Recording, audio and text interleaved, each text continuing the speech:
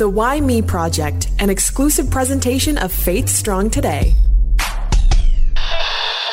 Episode number. We're in the 230s. We are. And who better to talk about their life than us trying to explain who Lena Haley is. But Lena Haley, how are you? I'm great. I'm so glad you said yes to this because I always feel like I have a story like, oh, remember back in the day when we hung out? But like we went to school together, you and I went to Nate. Yeah. Just 10 years ago. Yeah. That's right. That's not an accurate. That's a lie, actually. Oh my goodness. But a lot has happened in those 10 years. Lena, we like to ask the skill testing question because we never know where it's going to go. Who are you and where did you come from? I am a woman that is passionate about families being sustainable and thriving.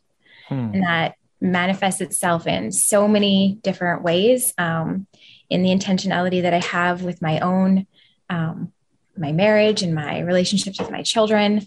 And then it filters all the way through into the work that I do. I run a charity for single moms in the Edmonton area. And that is who I am. I'm a woman who is deeply passionate about helping families to be sustainable and thriving. And I am deeply committed to my faith and believe that without God, I could not do any of the things that I do, and that life would be so boring. So true. Well, Edmonton, you say, is where you are right now. Is that where you grew up? So I grew up actually on a farm just north of Edmonton, out in the country beside a little tiny town called Bonaccord. So I grew up in that area, and I was never a farm girl. I was always destined to move to the city. So as soon as life afforded me the opportunity to move to Edmonton and to go to Nate, I jumped at it. So I grew up on the farm, but I am not a farm girl at heart. Did you always have this faith? I would say probably yes, actually. Like I don't remember not believing in God. I don't remember that being a part of my existence. I think I grew up always believing that God was there and that he loved me. There was like it was called like the Jesus First Club at our little elementary school that would meet after school hours. And I do remember having that moment where, they asked if anybody wanted to accept Jesus into their heart. So I do actually remember having that moment. I was probably in about grade 2. But, I think it is a moment set in time against a whole backdrop of just always believing that God existed. Now, my relationship with God has definitely not been such a straight line. So while I believed always that God existed, I think I came to a realization at some point in my life that I believed that God was either mostly mad or mostly sad, and particularly at me. So I really felt like I was always messing up. And that sort of manifested itself actually in the opposite. It manifested itself in perfectionism and wanting to always lead a life that was viewed as being perfect. And, that's a burden to carry. And it wasn't until my 30s when I was like, wow, maybe this isn't the truth. So, growing up, I always believed in God. I went to a private Christian school, really legalistic, actually, Christian school. So I think a lot of my mostly mad, mostly sad God, that came from there. Mm-hmm. And I, just lived a life of such rigor and rules and restrictions, right? Everything was just, my life was viewed through the lens of don't. It was never viewed through the lens of do. That brought me to a really interesting place in my life when I found myself pregnant at 16. That was not a situation that I really ever saw for myself. So, you talk about a why me moment. I mean, that was definitely one for me, right? Where it was like, here I was 16. I had lived this, outwardly perfect life. I didn't drink. I didn't swear. I didn't smoke. I didn't do drugs. I didn't. And then I did. Growing up in a tiny town, that was quite the kerfuffle, as you can imagine, right? Oh, yeah. My parents were, in our farming community, they were very respected, great people. And for them to have a daughter at 16 who was going to be a mama, that was really something that our whole family had to work through. What was that moment like when you found out and had to tell your parents? Oh, yeah, that was really hard, I guess, in some ways. So I was really close to my mom when I thought that I might be pregnant. I started that conversation with her pretty early. So she knew. And, I look back now and I just think, man, what a rock star she was, because, now that I am a mom and I've had, a child go through the age of 16, Austin is 24 now.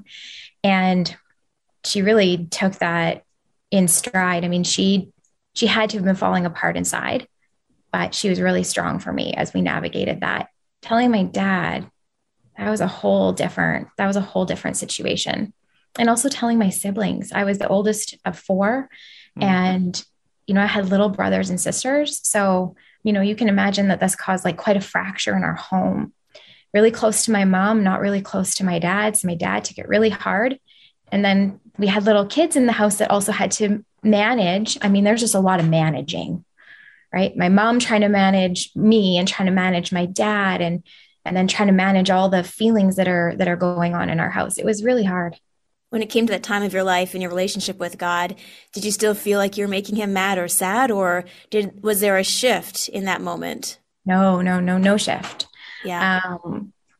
Yeah, maybe even a double down, right? Yeah. It was like, oh, wow, now it really made him angry. And so I think that what happened as a result of that is, my conviction that the life that I was carrying deserved life, for me, having an abortion was never even an idea that I entertained.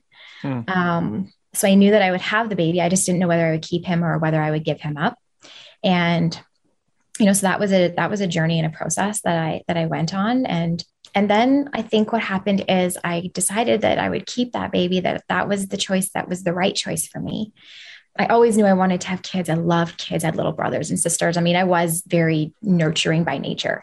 So, had Austin. And then I think really, I just decided that I would just put God on a shelf. I always believed. I didn't ever think that God wasn't there or that he didn't exist, but I just wasn't sure that I knew how to have a relationship with him from this place of, I could label it now as a place of shame. I wouldn't have had that language then. I wouldn't have understood that then. But it was this weird spot for me because on the one hand, this wasn't a life that I had expected for myself. And I knew that this was outside of what, the Bible told me that God wanted for me. But on the other hand, I had this little boy that I was fiercely devoted to, and that was my entire world. And so trying to square that idea was really hard. And I didn't know how to do it for a long time.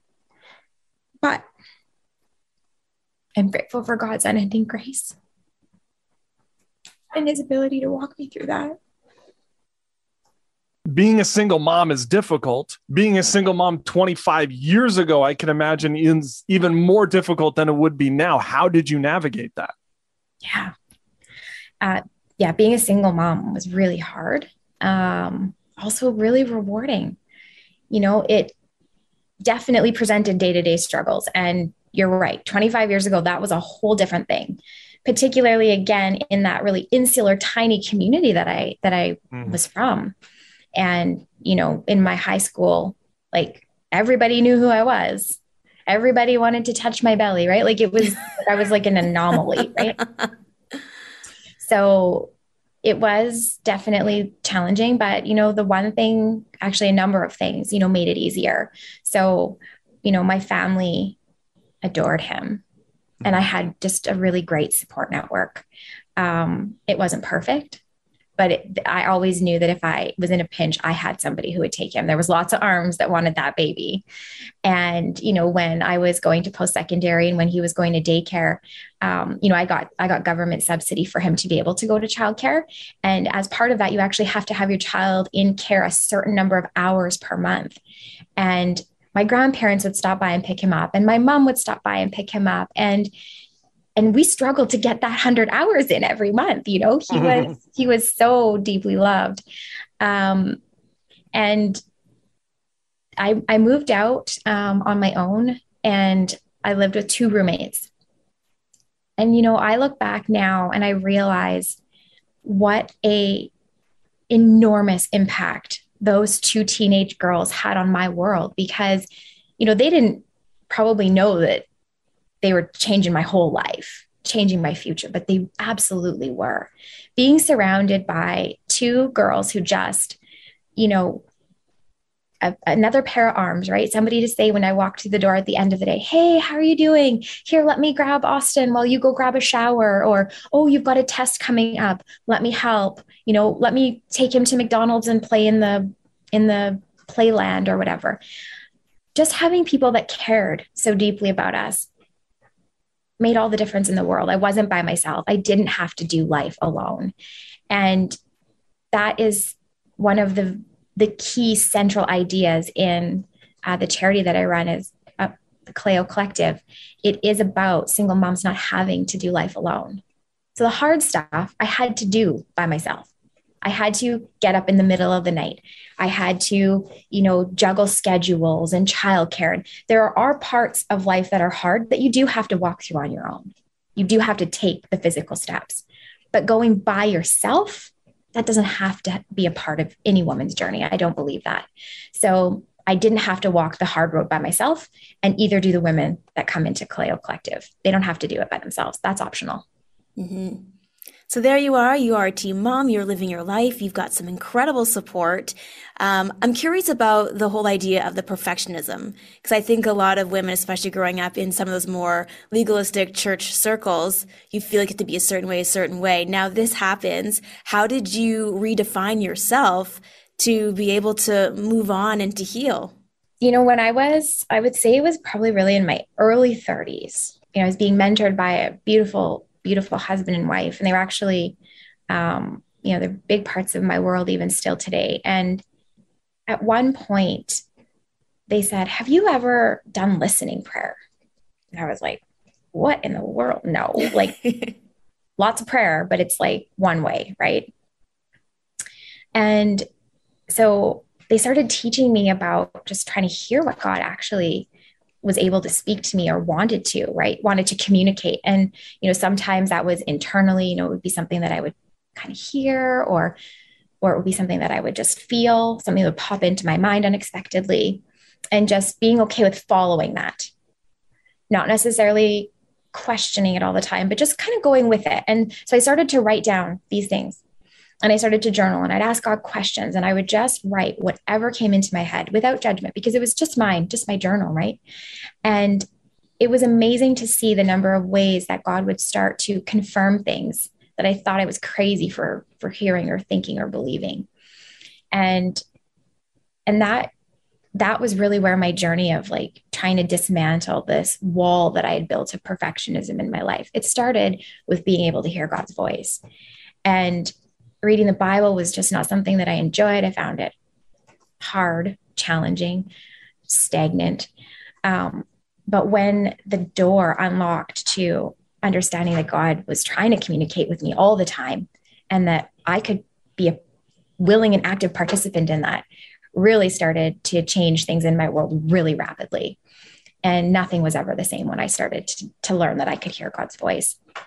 And it is like an insatiable desire. Like I journal once or twice every day, start my day every day with my journal. And I'm always just enthralled by the way that God will bring people into my world to validate the things that he's saying to me, or in the inverse, I always call it God turning up the volume. And so the volume will start to get louder, and then God will start to speak to me about, this process. And that's really where the undoing the perfectionism has come from. It is coming from a place of understanding deeply and truly at the center of me that I am just loved, that I am valuable just for who I am.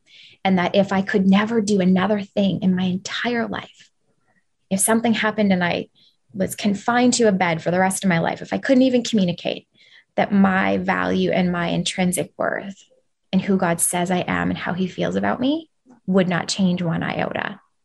That's when I was able to start to understand that I didn't have to be perfect all the time. And that actually God takes care of that. He's got the perfection covered. So the rest of us don't even need to worry about it. So you're going through all of this. What about dating as a single mom? The world was like a very different place for me because there wasn't social media. Yeah. Online dating was still considered like super skeevy. Yeah, right. It was like, right. Like it wasn't like a socially accepted thing. Yeah. It was still really like creepy and gross.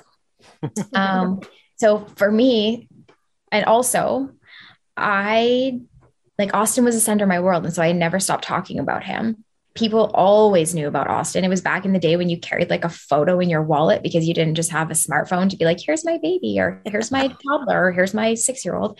So, I think if people were ever interested, if guys were ever like kind of interested in me and they found out that I had Austin and then all of a sudden they weren't interested in me, I never really knew. I never really lived that because I put it out there so early in the game, right? That it was like, if this is a no-fly zone for you, well, then I'm a no-fly zone for you because, so dating wasn't very hard for me. I was young, right? I was 16, 17, 18. I met my husband. I would have been 20 when I met Jeff, and that was it. Like, what? He's actually working in my office today, and he's like, and that was it. So like my dating career was pretty short, I think. Like had Austin at 16, continued to have involvement with his father for about a year. Romantically, we're still in touch. We get along really great, which is amazing. We have a good, really great, parenting relationship together. It was just that Cody and I were 16 and 17 when we had Austin. And by the time we were 17 and 18, we weren't dating, but we were still, functioning together. So, and then I met Jeff when I was 20. Like I only had a handful of boyfriends in between. So my experience is really different than most of them, which is why our community is really important, because my single parenting experience is extremely narrow and it's very different than most of the women that I work with. So they help each other, and we also have a social worker who's incredible at knowing different resources and psychologists and all of that. So it's a different world out there dating now, let me tell you. And they share very freely about it. And I am very happy that I So you met him at 20. Where did you meet him at? Was it a church or was it singles night? No, nothing. No, we actually met at work. Yeah, we met at work, and he was not a Christian actually when we started dating, and I was still in my like God on the shelf time of my life. Here he is. We were hoping you're going to make an appearance. There's people cleaning our house today, and he was like, "Can I just like come work in your office because I don't want to be there when they're cleaning the house." So here he is. So yeah, we did. So Jeff not a Christian, me like Christian light, I think I would call it at that time. I love that. Yeah, Christian light, but in my home growing up, my mom was a Christian, my dad wasn't. And I lived through seeing what that was like. And I wasn't interested in that. I knew that. I was like, this is not something that I want. So when Jeff and I started to get kind of serious, I had kind of just started going back to church with Austin, mostly again, because of my like perfectionism. I was like, I'm a good mom. Watch me. Look at me. Feed him, dress him, love him, and take him to church. So I had started kind of going back to church. Jeff and I were dating, and he was like, I think maybe we should get married. And I was like, oh, hold the phone. Can't do that. You don't share my faith. And even though my faith, and I could imagine only his eyebrows shooting up and being like, your faith, we don't share that. Okay. We share everything else. Everything. And so I met with the pastor. I also knew enough to know that I wasn't going to be the one to do that faith journey with him. I didn't want any part of that, which is wisdom. So I sticked him on my pastor, and I was like, here you go. Here's a guy who's like not necessarily into this, but not opposed. He wasn't opposed to it. So, yeah. Well, I mean, my option was like, I could go to church or we would stop dating. So he went to church, but he found his own faith apart from me. As you have, like you that, have to. You have to, but well, you did. You had to. Yeah. If you wanted to marry me. Dating evangelism 101. Just kidding. And it was funny because she saved me. Quiet. What's funny is that growing up in this like really legalistic Christian church, like evolution was never something that you even entertained. Like that was just as easy as like online dating, right? We didn't talk evolution. That wasn't a part of God snapping his fingers, And so then I started dating Jeff, and he's just like, well, I'm not sure about that. Like, I believe in evolution. I think I believe in evolution. And there was like some other things. Okay. Dinosaurs. Yeah. The fossil record. So our pastor found him a theology student, right? That's what he was. He was a theology student that basically had that super analytic, questioning, inquisitive mind like Jeff, which I didn't have. Like I know you're laughing, but I didn't, and I kind of still don't. That's just not how me and God operate. I just believed, what I was told to believe, and I didn't really question it. And to me, it wasn't like a black or white. It was the gray. It was the gray. It's like, do you believe in Jesus? Yes or no? That's the part that I'm most hung up on. And so our pastor found him like the right person to help answer his questions, and doing so from a place of, solid training, right? He was, yeah. So you guys get married, and you're with child. You don't have any. Yeah. I was like, I wasn't. You weren't with child. You had a child. You had a child with you. There was only one time. So was it an awkward conversation about, did you want to have more kids? How was that conversation with you guys about, hey, by the way, now we're married, more kids, ? Oh, that came before we got married for sure. It was, I only had one stipulation. So I said, I will do more kids if you want. I'm good with one. I was good with Austin. So if Jeff was like, I don't want more kids, that would have been okay for me. But my rule was either 2 or none. We got married, Austin was 8. And so Austin, for all intents and purposes, had really grown up as an only child. We had our daughter when he was 10, but those real formative years, Austin was an only. That's how he would be considered. And I grew up with a family of, with 4 kids. And so I wanted, if we were going to have more children, I wanted them to have siblings that would be close in age. So Jeff was like, oh yes, I want children. So at least 2. And that's where there was also no incentive to wait, right? If we were going to have kids, having them at an age when Austin was younger rather than older just made sense, so that we could we already had sort of an elongated parenting journey in front of us. And so we could shorten that up. At what point did you then realize, or was it put on your heart, that you wanted to start the Cleo Collective, which, as Holly pointed out before we started this interview, a biblical word, obviously something of importance. Why did you then start this? Yeah, so Cleo's actually been part of, a journey too, right? It has really, really evolved from where God and I started this journey. So I guess to understand where we're at today, we have to go back a little bit. So at this time when I'm starting to hear God's voice, I'm really starting to, understand how to hear him and how he's speaking to me and communicating. I started to have a bit of a complicated relationship with church. And don't think that I'm alone in that. Lots of people at some point have a complicated relationship with the institution of church. And it just started to really break my heart to think that, while I felt very comfortable in church, that there was a large portion of the population that didn't, and that they wouldn't go. And my heart started breaking for people that were hurting, that were desperately in need of God's love and his touch and his, that love, really, his acceptance. And if they wouldn't go to church, where would they go? And so I just decided to start hosting a monthly prayer night. So Kaleo means to invite. That's essentially, it's all about God's love. It's about his invitation. And so we started running a prayer night in the community where nobody had to, there was no basket being passed. There was no agreement that they would ascribe to the same set of views that I have about God, or there was no discussion about, whether it was okay to be gay or whether, the Holy Spirit still moved. I mean, there was just none of some of the constructs around church that can be really hard to navigate. And they didn't have to come every week. They could just come experience God in whatever manner that was, and then they could go.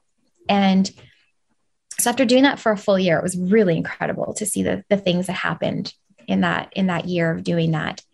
My mom said to me, she would come and she would do the Kaleo prayer nights with me every month. And at the 1 year anniversary, she said, man, it's really close to Mother's Day. Let's do something cool for single moms. So at that point, I had not been a single mom for a long time. I was happily married, 2 more kids. And I was like, yes, let's do something for single moms at Mother's Day. So we created a 1-night thing called Love You Mama. We went to our friends and our family and said, would anybody be willing to donate gift cards for single moms? We're going to take care of the kids for the night, and we're going to give moms the gift that I always wanted, which was just time for me. So we're going to take care of the kids. We're going to give each mom a gift. And so Love You Mama was born, and it was super successful. We had lots of moms, lots of kids, but something came alive inside me in a different way when I helped those moms. And I loved the prayer night, and the prayer night definitely filled my heart. But this was different. So I continued doing the prayer night, and we did Love You Mama again. And then I felt like I kind of hit a wall where I was like, these prayer nights are feeling like a lot of work. Like they're heavy for me. And it didn't used to be like that. It used to be that I would come away from the nights just feeling so full and alive. And I knew what I was doing, and I knew that it was the right thing. And at the same time, more and more single moms started to come into my world, which again, was just God really turning up the volume for me. And so they were starting to ask like, hey, is there anything else out there for like just single moms? And I was like, well, I started looking and I couldn't really find anything. So I said, well, I'll do something. So the single mom resource course was born. I said, I'll put it together. I'll put it in the ad in the little city, town newspaper, see if anybody comes. We had 10 single moms and 1 single dad. And they came week after week. And we just talked about things that would practically make life easier, things that I found that made life easier for me.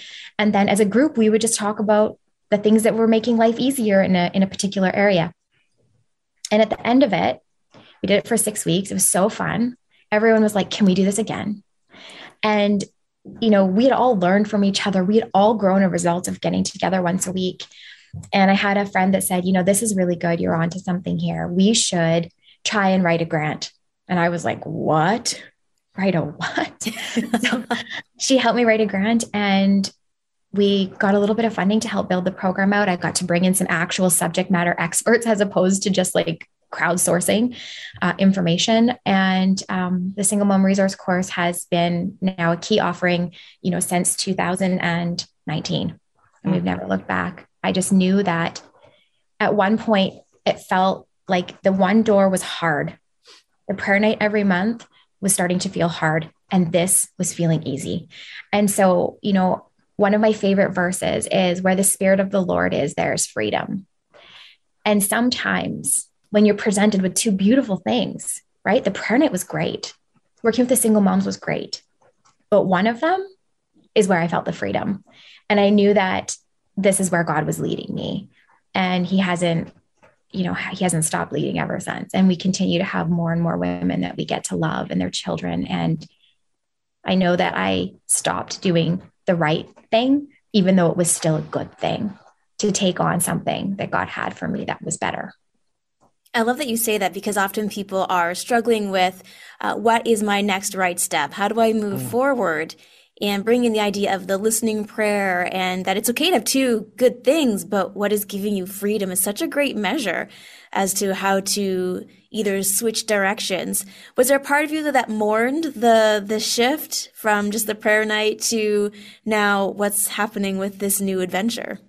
Yeah, there was, because it was different communities that I was serving. So the prayer night was a wider demographic of people. We had, young to old, we had men, we had women, and this was very narrow, right? This was a very narrow focus. This was just that one one piece that everybody had in common, which was being a single mom.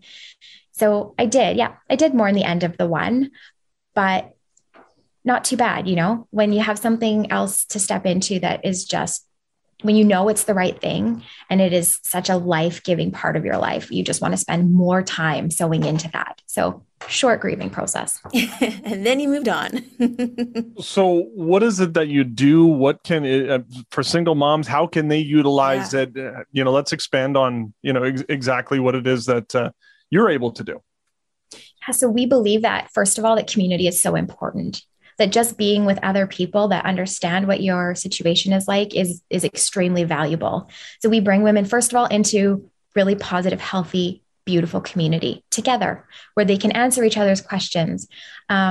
We believe that everybody is in a position where they can mentor somebody and be mentored, no matter where you are. There's somebody further ahead on their journey, and there's somebody that is just taking steps that you've already taken. So we really believe in, raising up leaders within our community, and that every woman is a leader. So we bring health, we start with healthy community, and then we bring in some programs. So we do a single mom support group every week. So every Thursday night, we got a support group going. Right now it's via Zoom. So women all over can participate, and we bring in speakers. And sometimes we just do like a girl gab night where it's just, let's get together and talk about our life and what's going on. And then we run the single mom resource course. And we also believe that in order for women to be able to move forward, that oftentimes we have to address the things that are holding us back and the areas of grief and loss that we need to process. So we work with a psychological team that helps provide, grief recovery for women, or one-to-one psychological supports if they need it. Really helping women heal from the past so that they can move forward in their future.